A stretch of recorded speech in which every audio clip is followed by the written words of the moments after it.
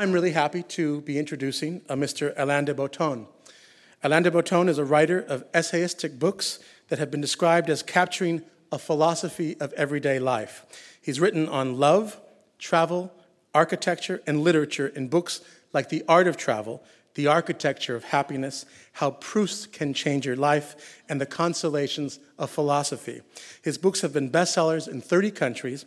Mr. de Botton also started and helps to run a school in London called The School of Life, dedicated to a new vision of education. His newest book is The Pleasures and Sorrows of Work. Please welcome Mr. Alain de Botton.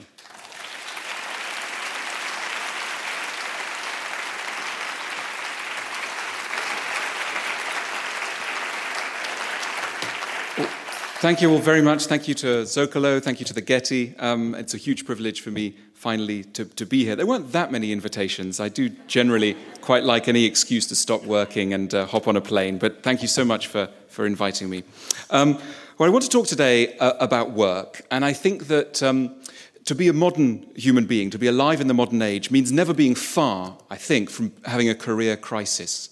Having anxieties, doubts about one's career, one's direction, what it all means. For me, Sunday evening is the favoured time for this privileged state, just as the sun is going down and the gap between what is and what might have been grows gnawingly large. That's the time really to reflect on all of this. So, as I say, to be modern is to be very invested in one's career. One of the first things that people tend to ask each other when they meet is, what do you do? And they're not simply asking for an update on status or salary. Really what they're looking for is, who are you? They're looking for an answer to a deeper question. What is your identity?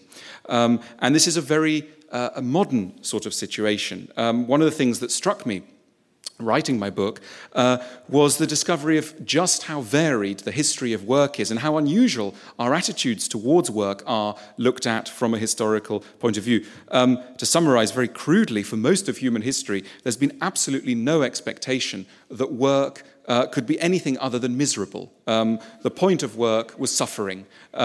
You worked for money, for survival, and if you listen to someone like Aristotle, everybody is a slave, and it's his word, a slave, a strong word, if you are in any way dependent on somebody else for your living wage. So that would place most of us in the slave category. So, and Christianity adds to this very dark idea, the further thought that any unpleasantness in work is really a way of atoning for the sins of Adam. So a very, very dark view of work for most of human history. Now, the great thing about talking at the Getty as opposed to in a university is that you can come out with sentences like, in about 1750, things started to change. But they really did in about 1750. That was the date of the publication of Diderot and D'Alembert's famous encyclopedia, the world's most famous encyclopedia, which was distinctive in one key area because it featured very heavily ordinary jobs. One entry after another featured things like bread making, forging of anchors, how a silver mine is run, all these sort of things which, of course, people had known went on, but they'd never stopped to consider these crafts, these jobs, as something that was worthy of reflection and analysis and indeed celebration. So you get in these philosophers and thinkers of the mid-18th century the first arguments, which are now very familiar to us, that work is really a way of liberating yourself, it's a way of asserting your identity, it's a way of becoming truly human. And these are voices that we pick up in people like Jean-Jacques Rousseau, Benjamin Franklin, fascinating new idea of what work could be. And it's also interesting that at this very time, let's say around 1750, there are new attitudes to love. And fascinating parallels. Freud famously declared that the two key ingredients of happiness are love and work. And it's fascinating in this context that in the middle of the 18th century, there are new attitudes to love, specifically towards marriage.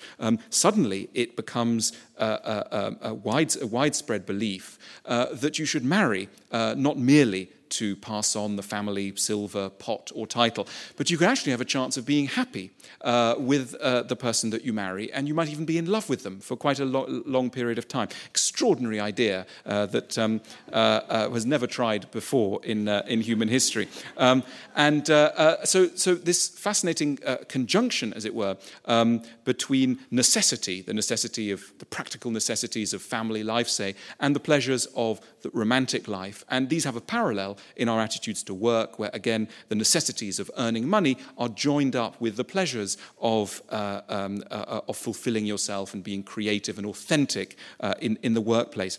Now, with these changes come new kinds of taboos.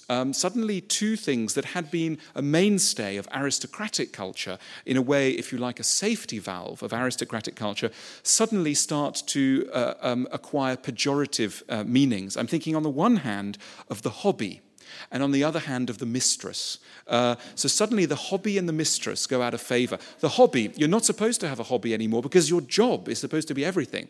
And you're not supposed to have a mistress, again, because, your marriage, it's everything's supposed to be there. Now, we are the heirs of these two great 18th century ideas, work and love.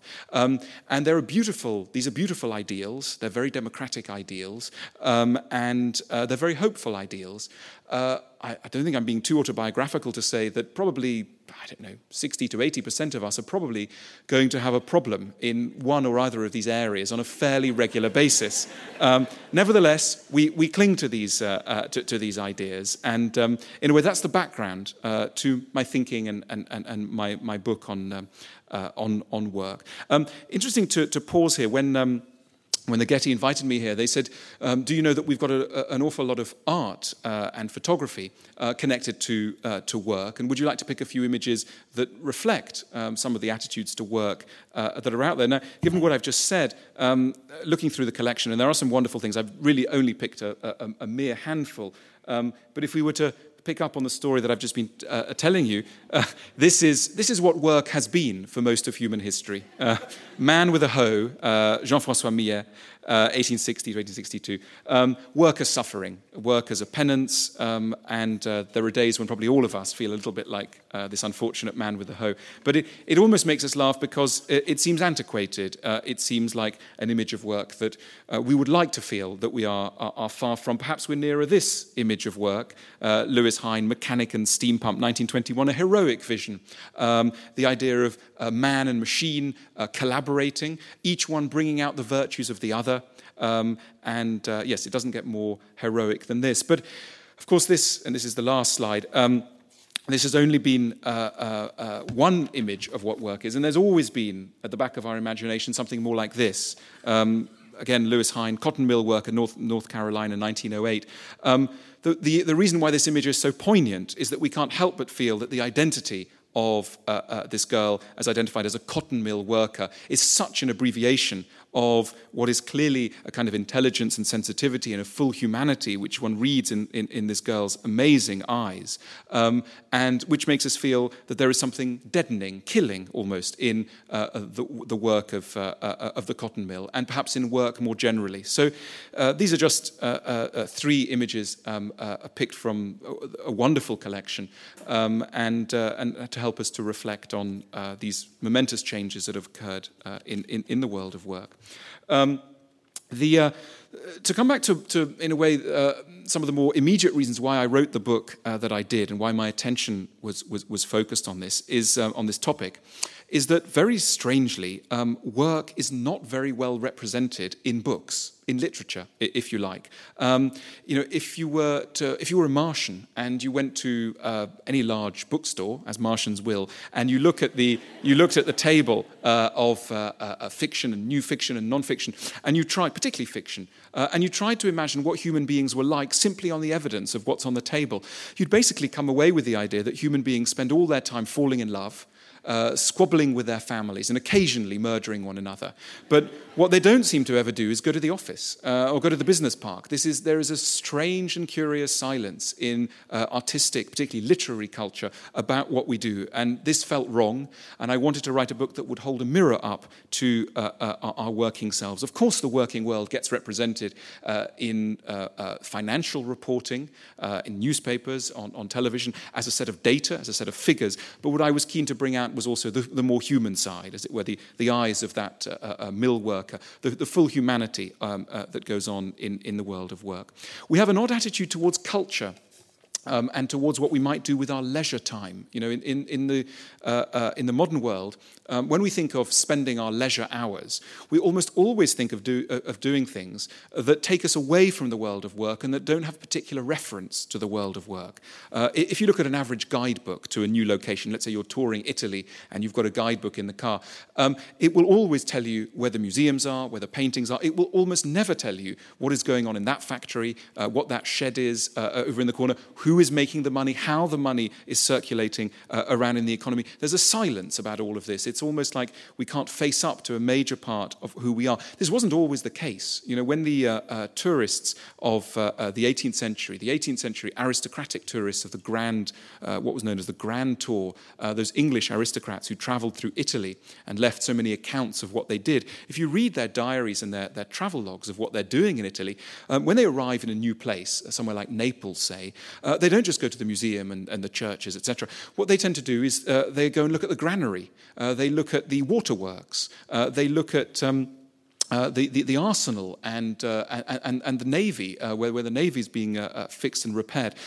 Very odd thing to do nowadays. I mean, someone coming into LA, you don't, on the whole, get taken to see the water treatment plants or the docks down in Long Beach or whatever. These are not considered to be the things that one does as a respectable part of tourism. And that I'm simply picking up on tourism because it's a way of capturing what we take to be interesting. One of the sources of inspiration was children, because I think that children are allowed to be curious about the world of work in a way that sometimes adults are not. And there's a lovely children's book that really did inspire me by the American children's writer Richard Scarry, and it's called What Do People Do All Day? I don't know if any of you know it. It's wonderfully done, and it's almost dumbly divided into 10 chapters, each of which follows a particular occupation. So you get a chapter on bread making, you get a chapter on bricklaying, etc. And I remember reading this book and thinking, I want to write an adult version of Richard Scarry's What Do People Do All Day? And incidentally, the working title of my book was What Do People Do All Day? The next title that I gave, it's now called The Pleasures and Sorrows of Work, but the original title was going to be from Walt Whitman, from The Leaves of Grass, one of his subtitles, A Song for Occupations. It was going to be called that, but then my editor called me up one night from New York and said, look, I'm terribly worried that people are going to mistake this for a rather solemn treatise on the Arab-Israeli conflict. So we had to change it to The Pleasures and Sorrows of Work. But rather like this Richard Scarry book, focusing on a particular set of occupations. And I deliberately chose occupations which seemed right at the centre of the working world, but perhaps rather unfamiliar to many of us. If you watch television, you do sometimes get a look into jobs, but the sort of jobs that are on TV are things, if you're interested in being a nurse or a doctor or a criminal, there's a lot of information. But if I've never seen a TV drama about logistics set in the world of logistics. It just hasn't happened. So that's why there's a chapter in my book on logistics and also power generation, accountancy, biscuit manufacture. I'll go through some of these. Another source of inspiration. I remember one day I went down to the what's called the Port of London, which is basically the main harbour where a lot of the goods that London needs to function are brought in by vast cargo ships. So any time of the day or night, if you care to go down to the Port of London, you will see these vast tankers, freighters, gas tankers, etc., coming coming in. But of course, no one's ever looking. The fashionable question is always what's on at the National Gallery, not what's coming into the Port of London. And yet some fascinating stuff is coming in. And again, it's the side of the working world which we don't look at. And I remember being down there at the port, and there was one group of people there. There was a little jetty. Most of the place is sort of cordoned off. It's very hard to get into. But there's one little jetty where there's a group of people, and they were all men. Many of them had beards. They had thick rubber-soled shoes and rainproof gear. And they were the proverbial ship spotters. They'd come down to the harbour to look at ships. And I remember thinking, I really like what they're doing, though I'm not so sure. I like what they're interested in, but I'm not so sure that I agree with what they're doing with their interest, because all they really seemed to be interested in was the length of ships and the kind of turbine shafts that the ships had. That was really the focus of their curiosity. They reminded me of somebody who's sort of fallen in love with somebody, and all they can think of doing is measuring, her shoulder blade or something. So they had a very numerical idea of what was interesting. But I liked, as it were, their approach to it. So in many ways, this is a ship spotter's kind of book in which I do go into the working world, the technological world, and mine it for its interests and its resonance. One of the first areas that I went to look at was the world of logistics, as I mentioned. And the reason I did this is that 200 years ago, say, we used to know where stuff came from. It's one of the main divisions between our world and the pre-modern world. In the pre-modern world, you would know where stuff came from. You would have probably a personal relationship with people who brought you your food. You would know who made the furniture. You would, as it were, have a personal connection with production. And one of the things about the modern world is that we have no idea. We have absolutely no idea where most of the stuff that we use and we consume comes from. And this leads to a feeling of alienation, a loss of a sense of wonder, a feeling of guilt as we contemplate what might be the exploitation that went on in order to produce something. And I think one of the things that art can do in the age of advanced logistics is to reconnect us to production, to remind us of the ways in which we have been separated from the origins of things. And I remember one night I was spending time in a giant food warehouse, which most people have no idea where it is, but it's on the north side of London, and it feeds about a third of the capital, and it's owned by a large supermarket chain, Sainsbury's, and it's easily, it's probably the size of this entire museum complex. It's absolutely vast. And within this complex, there's a section that's probably the size of this hall we're in, entirely devoted to what's called exotic fish, which is any fish caught outside of UK territorial waters.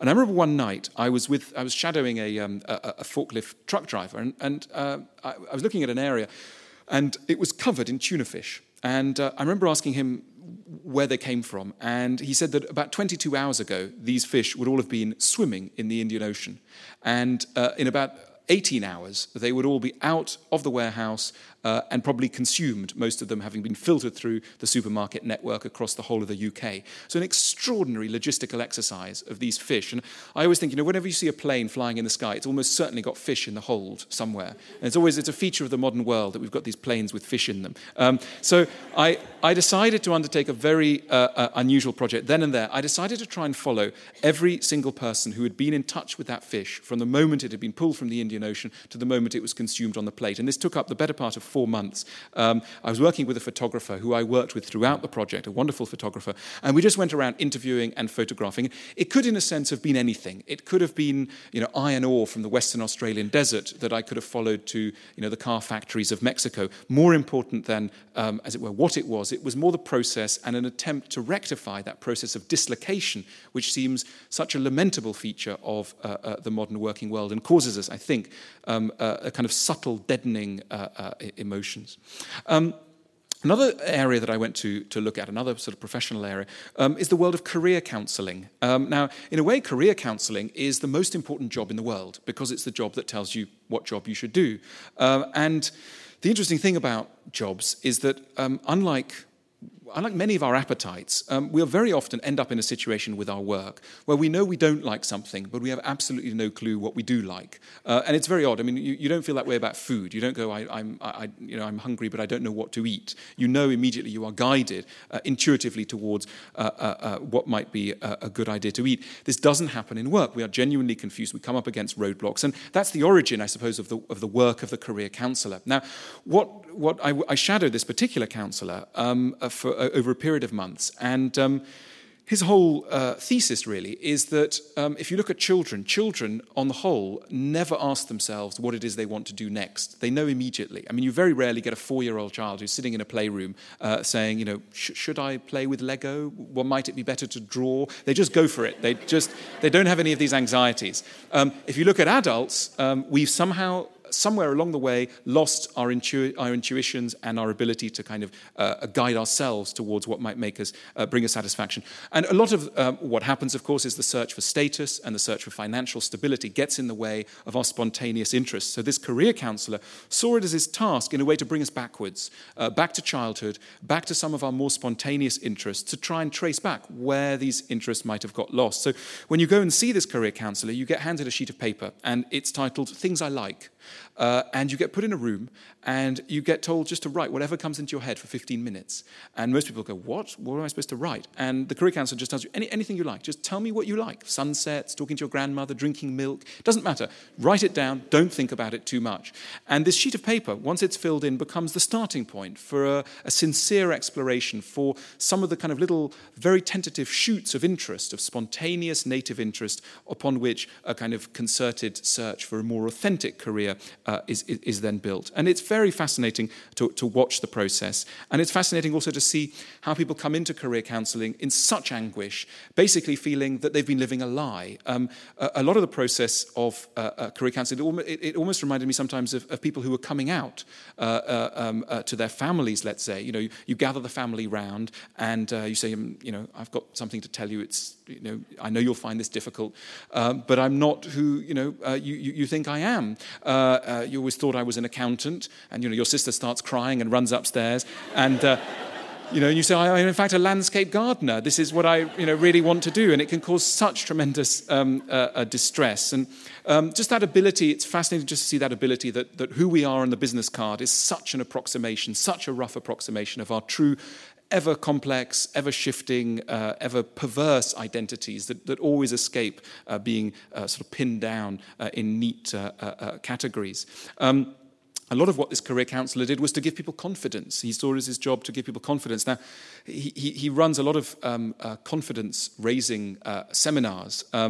By sort of temperament, I'm not so into that idea, and I tend to be suspicious of the whole idea of sort of motivational seminars. One of the things that companies tend to do when they've sacked you and destroyed your confidence is to send you on a confidence-raising seminar so you can move on. So the whole thing seems a bit perverse. But anyway, I followed him one day to the north of England where he was giving a confidence-raising seminar to a group of people who'd just been sacked from a windshield manufacturer, a group of middle management. And what he asked them to do, I was expecting to be sort of sarcastic about the whole thing, but I came away in tears because it was so moving. Basically, he would get people to come up on stage and to say what it was that they were interested in as children and what happened in their life and why were they now lost and what might they want to do, and etc. And what was fascinating is just to see adults speaking in a way in such raw ways, and explaining how so many little things might have totally put them off course. They would say things like, when I was 5, my father said, you're not good at art, it's your sister who's good at art. Or, when I was 7, a teacher said to me, you're never going to be good at maths, or whatever it was. These tiny slights, these tiny moments of damage that can throw us off course. And I think so many of us, I sometimes think as a metaphor, I sometimes think that many of us are like exquisite sort of high-speed aircraft, that we're missing some tiny part, that if only we had, we'd take soaring to the skies, but because of its missing, we're parked to the side of the runway, unable to go anywhere. And this is really the area in which career counselling is kind of operating. But though I admired some of it, I also had lots of reservations about the whole business of career counselling. It sometimes reminded me at its worst of creative writing teaching, which I've done quite a lot of. And I think creative writing teaching, both career counselling and creative writing teaching, they're the product of democratic, very optimistic societies. Creative writing teaching goes on under the rubric that really anybody can be a great writer, and they can't. And I think that career counselling also goes on under the idea that everybody can have a great destiny. And again, I wonder how helpful that always is to make that the sort of starting point. I think if you listen to our politicians of all persuasions, they're always saying that, all we're lacking is opportunity and that we must create a meritocratic society. If you listen to Obama, if you listen to any politician in the West, it's always the idea of creating a meritocracy, which really means a society where if you've got talent and energy, you'll get there. You'll get to the top. But there's a problem with meritocracy, because if you really believe in a society where those who get to the top merit to get to the top, then surely those who get to the bottom merit to get to the bottom. So it leads to a tremendous lack of sympathy for what I was saying earlier, which is that maybe it's very hard to pin us down to our jobs. Maybe none of us, or very few of us, ever end up really in the job that we merit. It's very, very hard. It's an impossible kind of task. And I think the more we believe crudely in the idea of a meritocracy, the more often we're tempted to caricature people. There's a lovely bit in St. Augustine in the City of God, where he says, and I'm not a Christian, I'm a secular Jew, but he says that it's a sin, very strong word, a sin, to judge anybody by their post, what we would call our job. And the reason is that, in St. Augustine's view, the only person who can ever judge the merit of a human being is God, and he's going to do that on the last day of judgment, on the day of judgment with trumpets and angels and thunderclaps, etc. Mad idea, but something beautiful in it, which is the idea that essentially we can't simply tell by looking at somebody's business card or whatever what their merit is. The true worth and value of a human being always escapes this kind of definition, and it always seems like a lesson we have to keep reminding ourselves in relation to ourselves and constantly in relation to anyone that we come into contact with. Another area that I went to look at is the world of biscuits, what you call cookies. And I went to look at United Biscuits, which is the UK's largest biscuit manufacturer. They're the second in the bagged nut market. And they're owned by an American private equity firm. And unfortunately, a bit like fish, the names of biscuits and nuts always change across borders. So it won't mean anything to you, but anybody who's spent some time in England, United Biscuits make things like McVitie's and Twiglets and hula hoops and skips and lots of things. Anyway, I went to watch the launch of a biscuit, a £5 million enormous development program for a new kind of biscuit called the Moment. And I don't think any of you will have had a moment. And the reason for that is that biscuits, I don't know if you know this, but they're very precisely targeted. And the core audience for the Moment is women between the ages of 26 to 36, living in the north of England on modest incomes. So I don't think that probably fits anybody here. And when you go down the supermarket aisle and, way before you know what biscuit you want, the biscuit knows you're coming. And there's everybody has a biscuit. You can learn an awful lot. If you want, I can tell you later what biscuit I like. But anyway, part of the reason why I wanted to look at United Biscuits, it's a tremendously profitable business. And 15,000 employees, a vast machine servicing a need for a biscuit which used to be made, of course, in an artisanal way, in a very small-scale way. So it's a typical feature of the modern working world, a giant machine producing something really quite small, large profits off the back of something very small. Now, one of the interesting things of spending time at United Biscuits is that I could never work out what people did from a simple inquiry, because I'd say to people, what do you do? And they say things like, I'm a packaging technologist, or I'm a data systems analyst. And I go, what's that? And this was absolutely quintessential to the business, because it's a business full of specialists. And this is a feature of the modern working world. We're all specialists, which is why many of us are, when we go to a party and we tend to ask people, what do you do? Very often it takes about 6 questions before you even begin to understand what your interlocutor is actually up to, because, it's so specialized. We're all of us very, very committed to often a very narrow area. And that's absolutely the way it should be economically. That's how countries get rich. If you listen to someone like the Italian economist Vilfredo Pareto, he came up in the 19th century with a famous equation, basically saying that the more specialized your workforce is, the richer your country will be. That there's a link between wealth and specialization. And there's absolutely no point,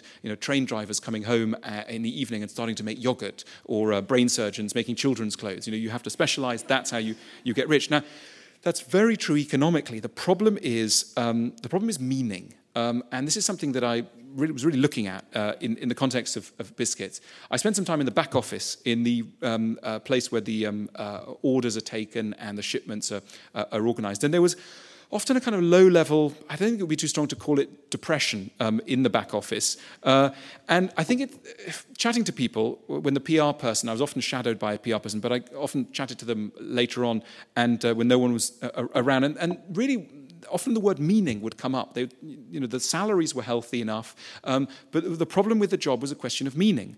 And I think the issue really, well, what is meaning? I think one of the things we really desperately want from our jobs is that they feel meaningful. And I think a job feels meaningful whenever we feel that in some ways we've made a difference. We're taught to think of ourselves as individuals on a kind of lone pursuit for capitalist success. But I think there's a very large part of us, once our basic needs are cared for, which are communal and are interested in helping others. And I think that work becomes meaningful whenever in some ways we feel that we've either been able to alleviate the suffering of another human being or else produce delight or pleasure in them. And that's an absolutely essential thing. Now, of course, the most obviously meaningful jobs are things like being a brain surgeon or a nurse or something. But there's not only that. I mean, anybody who's, let's say, reuniting people with their lost luggage or sanding a stair banister or removing a squeak in a door, any job which gives you the feeling at the end of the day that you've been able to leave humanity that little bit more enriched or happy or less unhappy feels meaningful. Now, don't get me wrong, the business of making biscuits is meaningful because, if you've ever been hungry at about 11 o'clock in the morning and you're going to reach for the cookie jar, thank goodness that biscuits exist. These things help us and they make civilization that little bit more palatable. But the problem is how meaningful it can feel to be part of this vast organization. If you're employee number 8,322, you're very, very far from a sense of the meaning of what you're doing. And this seems absolutely characteristic of the modern world, where a majority of us are working in very large corporations where we can be very far from a sense of how our work is touching other human beings. So all of this I was thinking about in the context of this biscuit factory. And as I say, like many of the jobs I looked at, it could have been other things, but it's, again, a quintessential kind of dilemma of the modern working world. How are we going to make work meaningful? How will it feel meaningful? Moving on, another area that I went to look at is the world of accountancy. I spent some time in the world's second largest accountancy firm that I can't name, sadly, for legal reasons. I say that, it's not a joke, but it's very, very hard to go and look at any corporation, and often one has to be a bit careful. I had to use subterfuge sometimes and be a little bit careful, so I can't tell you the firm. But anyway, I went to hang out with these accountants. Very, very large machine, 10,000 employees in central London in the proverbial glass tower. And I wanted to look at how this large white-collar factory was working and operating and some of its features and all of this. And one of the things I was interested in was the issue of motivation. Because it seems absolutely essential to anybody managing people or anybody working in an organization. How are you going to be motivated? How does motivation work? Now, motivation used to be very easy. In the good old days, the only thing really you needed to motivate your workforce was a whip. People were not working hard enough, you just hit them and things went better. Very sadly, by all accounts, it's just out. You can't really hit anybody these days. It's just not going to work because most jobs, people really need to feel engaged. They need to kind of quite like what they're doing. Otherwise, they're not going to do it properly. And this explains the birth of the HR department, really, and the art or pseudoscience of management. The whole system that tries to keep large numbers of white-collar workers not killing one another while they're eating lunch beside one another in these cubicles. And that is the reason for, as it were, this HR department. Now, this accountancy firm has a vast HR department. The whole of the 9th floor of one of their towers is occupied by the HR department. And I was ready to be a bit sarcastic about them too. But I was actually kind of won over by the whole business because I think it's the first time in history that we've got these huge organizations of very ambitious, very intelligent people who, as I say, are not killing one another, who are more or less resolving their conflicts and working more or less effectively beside one another. And some of the reason is some of the discoveries that go on under this rubric of HR. When I was there in the firm, they were just launching a 24-hour anti-bullying hotline. And basically, if anybody's giving you a dirty look or feeling of humiliation, you can pick up the phone day or night, talk to a psychologist, and the issue is going to be dealt with in really very admirable manner. There's even, if somebody in your team has bad breath, there's there's something you can do about it. You can report it anonymously. It sounds ridiculous, but these accountants get charged out at something like $600 an hour, and they work in teams. So if one member of your team is proving unappealing to a customer base, this could really hurt, your own revenue, your team's revenue, etc. So it's kind of important, but strange. And so you can call up this hotline. You can report whoever it is, and anonymously it will be dealt with, because in the next couple of weeks that person will be called in to do a course, ostensibly on something completely different, like letter writing or public speaking. But in the course of that training session, they'll be left in absolutely no doubt as to the importance of good oral hygiene. So very, very kind of subtle kind of process. And it used to be the case that that home life was associated with kindness, sensitivity, generosity, and working life was all about exploitation and cruelty and meanness. But I think that sometimes in the most advanced organizations, it's almost like that equation has been reversed. And again, I don't want to be too autobiographical, but sometimes I would come back from the accountants, and I'd be sitting with my wife. It'd be Friday night, and the crockery and the insults were about to fly.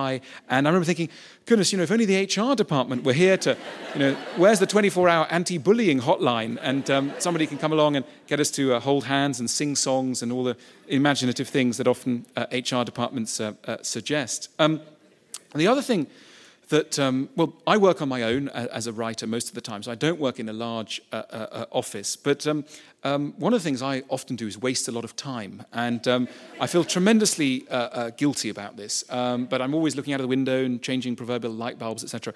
And I always think that people in offices must be a hive of activity and good sense and focus. And one of the wonderful things about spending time in this accountancy firm is that I realized that there's an unbelievable amount of waste of time that goes on in offices. And this came as such a relief.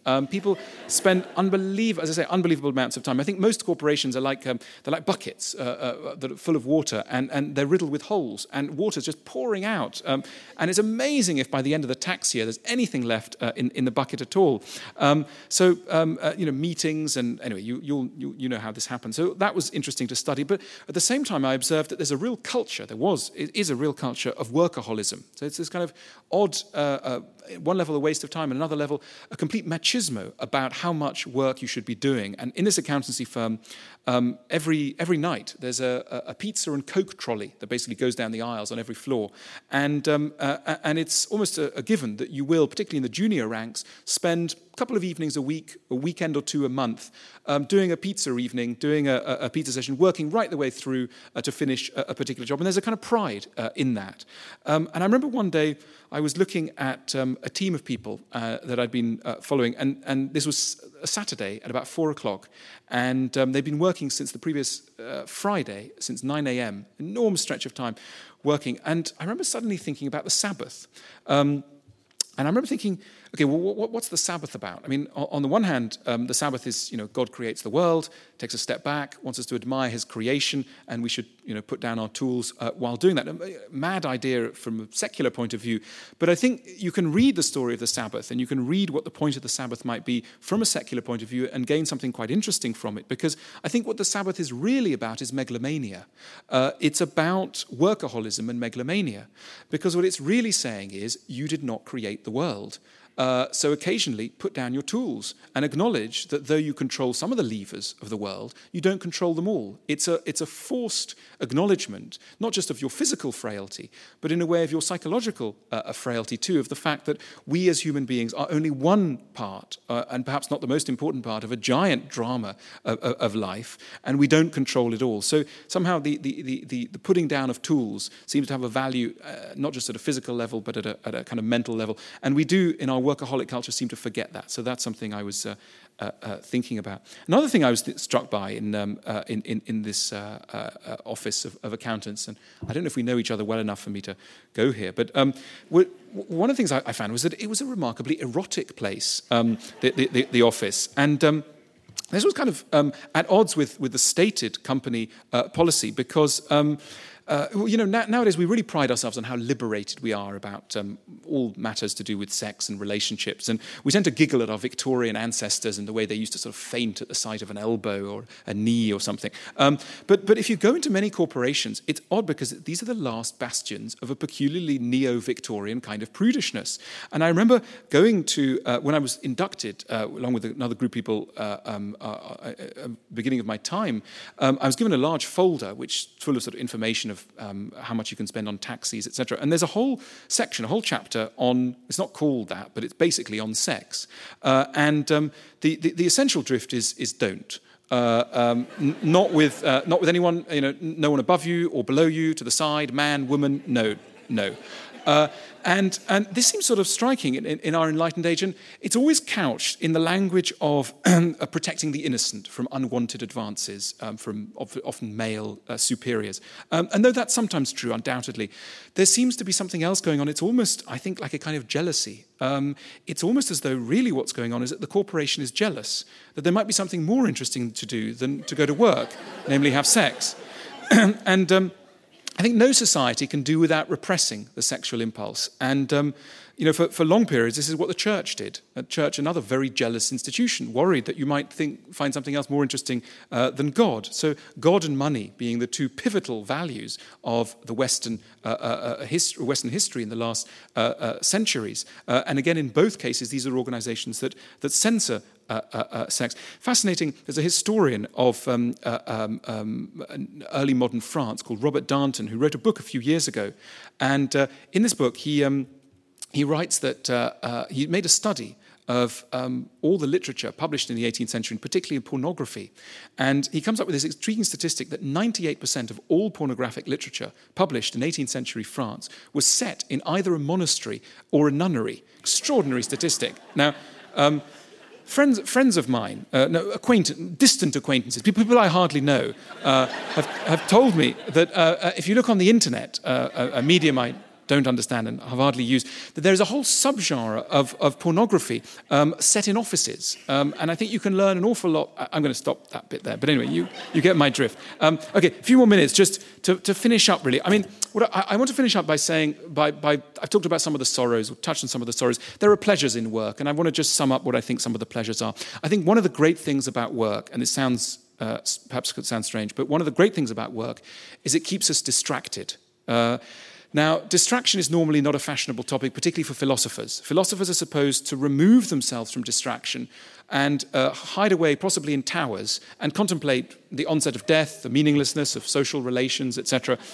That's supposed to be what philosophers do. Now, I, as a philosopher, have done an awful lot of that, and I'm coming around to the view that maybe there are limits to that. Maybe there are some problems that we can't really get a grip on, and that one of the great things about work, about a task, is that we can throw ourselves into something which keeps at bay some of the vast, imponderable, and perhaps unsolvable questions, and keeps us focused for a time on some relatively manageable issues.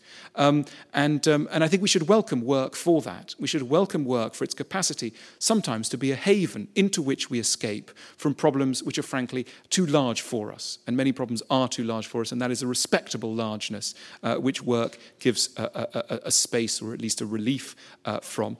And I think one of the other things that work has a kind of redemptive quality in relation to is the idea that we can create something. When work is going well, we're able to create something which is that little bit better than we are.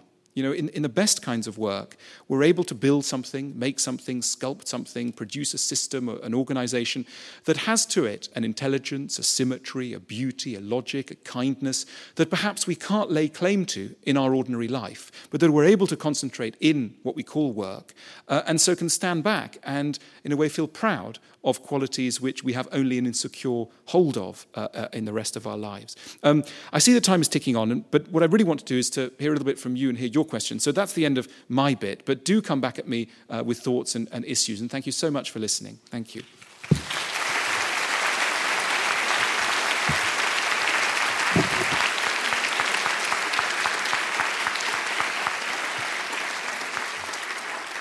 If you've got a question, I think there are roving mics, so feel free to put up your hand. Hi, thank you. My name is Daniel. Listening to your lecture, I'm reminded of Jose Enrique Rodó, in Ariel, where he writes about the specialization and the utilitarianism that is kind of a product of American society and democracy. And I'm also reminded a little bit about Marx, as well as us being just means to an end that is production.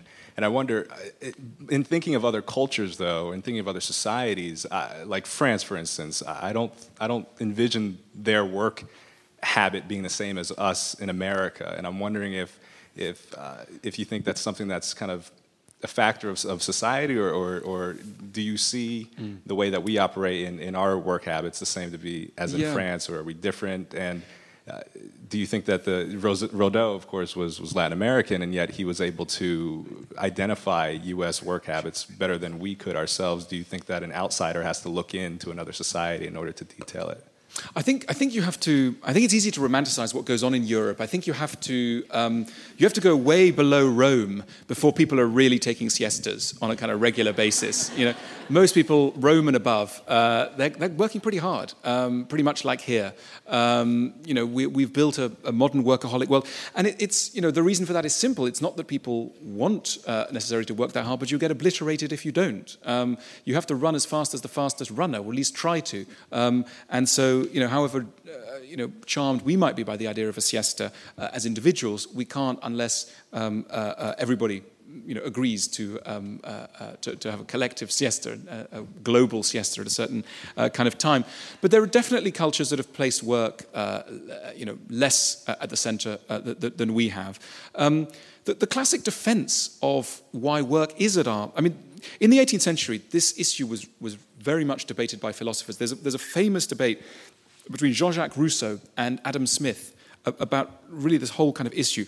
And Rousseau is living in Geneva and writing in Geneva, and Adam Smith is up in Edinburgh.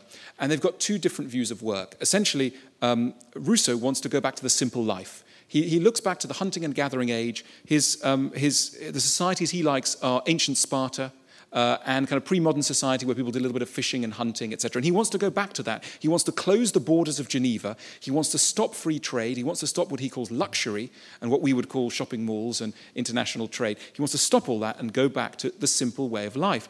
And Adam Smith is listening to him and has a classic argument which no one has ever quite known how to answer or better. And Adam Smith points out that we need luxury and we need international trade for a simple reason: the bottom 10 to 15% of your population. He points out that the bottom 10 to 15% of your population, the most vulnerable members, starve unless you have free trade, luxury, and a hard-working, specialized workforce.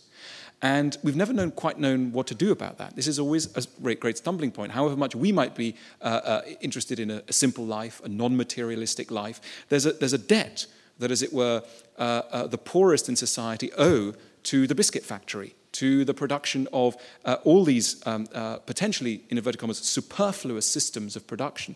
Our tax dollars are paying for cranial scanning machines, orphanages, etc., etc. So anyway, this whole issue, it's fascinating and lies, it's a constant concern and something I air in the book as well. Other thoughts? Any other thoughts?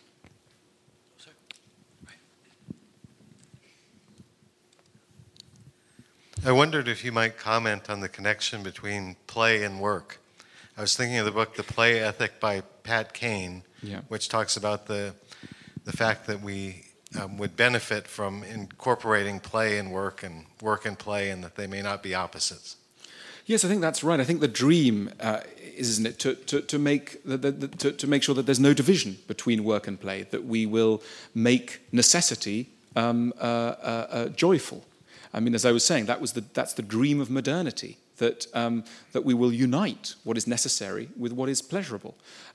It remains a dream, and I think that one of the terribly difficult things is that it's not a dream that we own up to. We don't really own up to its fantasy element, which leaves many of us very confused about what's going wrong with our working lives as individuals.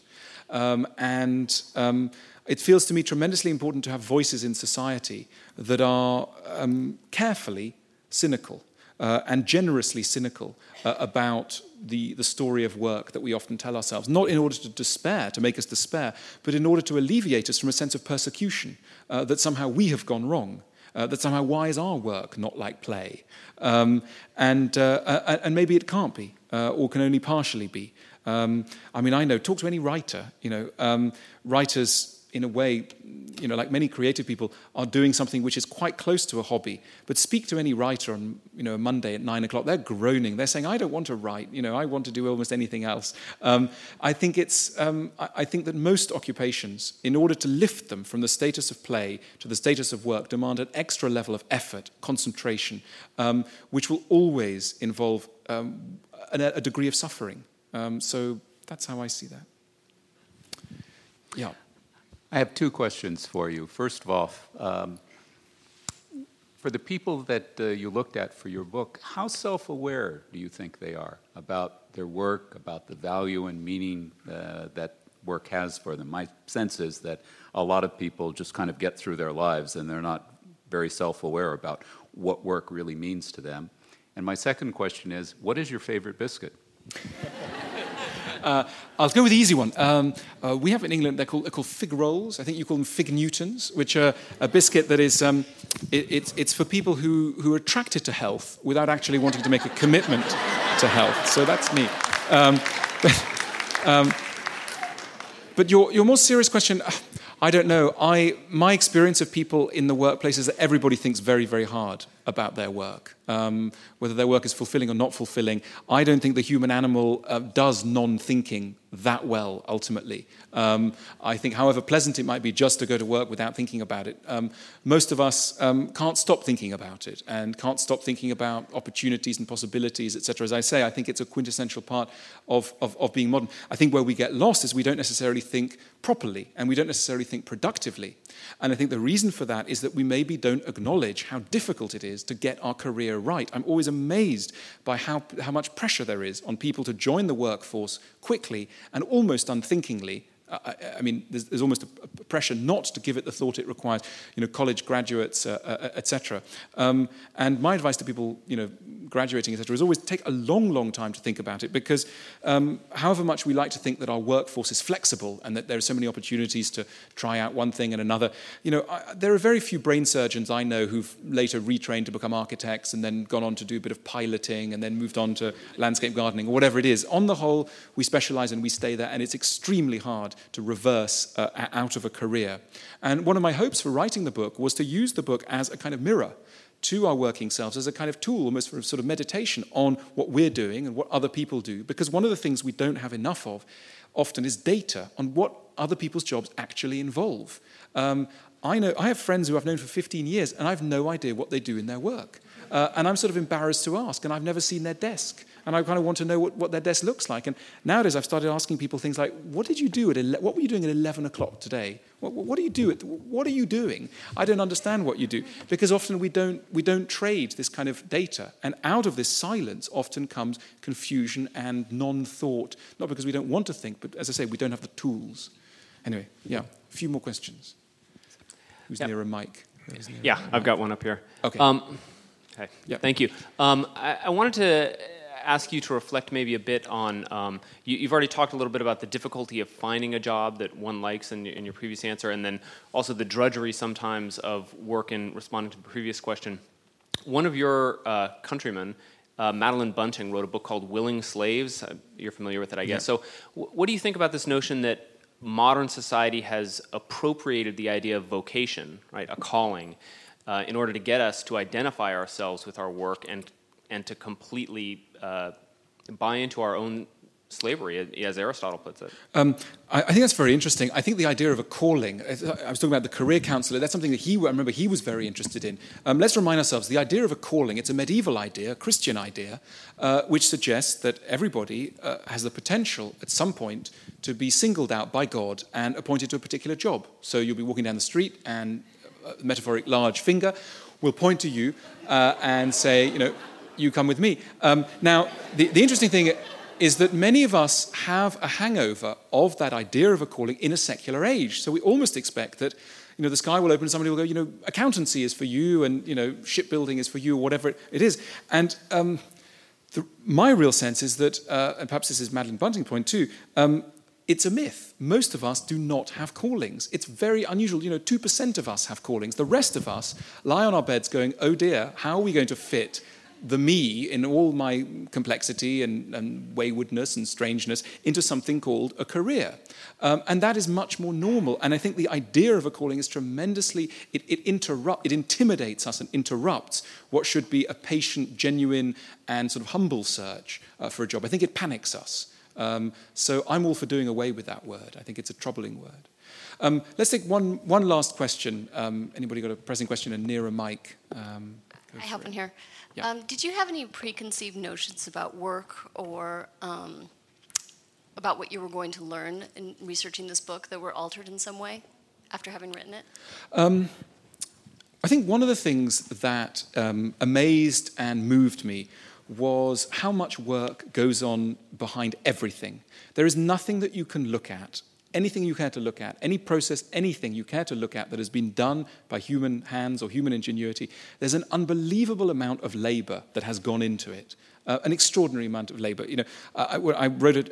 One of the chapters is on the business of aviation, and I went to the Paris Air Show where you can put down a deposit on a Dreamliner or whatever, and it's full of people in the industry of planes. And I met a man whose business, which is in Wyoming, makes cabin curtains. That's all they do, the cabin curtains. And obviously, I never thought about cabin curtains. One doesn't. It's a giant organization. There are something like six big cabin curtain manufacturers in the world, and they're constantly in competition, and there are trade shows, etc. There is no piece of plastic you can look at that has not had hundreds of people poring over it, thinking about it, etc. And it's very moving. It's very easy to hate human beings when you see them on holiday, on vacation, when they're at the beach, and they're slightly overweight and they're eating an ice cream. You think, ooh. But when you see people at work, you see anybody at work doing a halfway decent job, it's moving. It's like watching somebody sleeping. There's something intrinsically moving because you're seeing human effort applied to the world. And so I think I was surprised by that. And I was surprised by, in a way, the similarities. I mean, all jobs, that whatever job it is, there are so many families of similarities. And as it were, it's a very moving kind of thing. So there are sorrows in the book, but there are definitely also pleasures and things to be moved by. I'm watching the clock ticking by. For me, this is the end of 7 days of hard work touring the United States. I've been in lots of venues. I started off in Boston this time last week.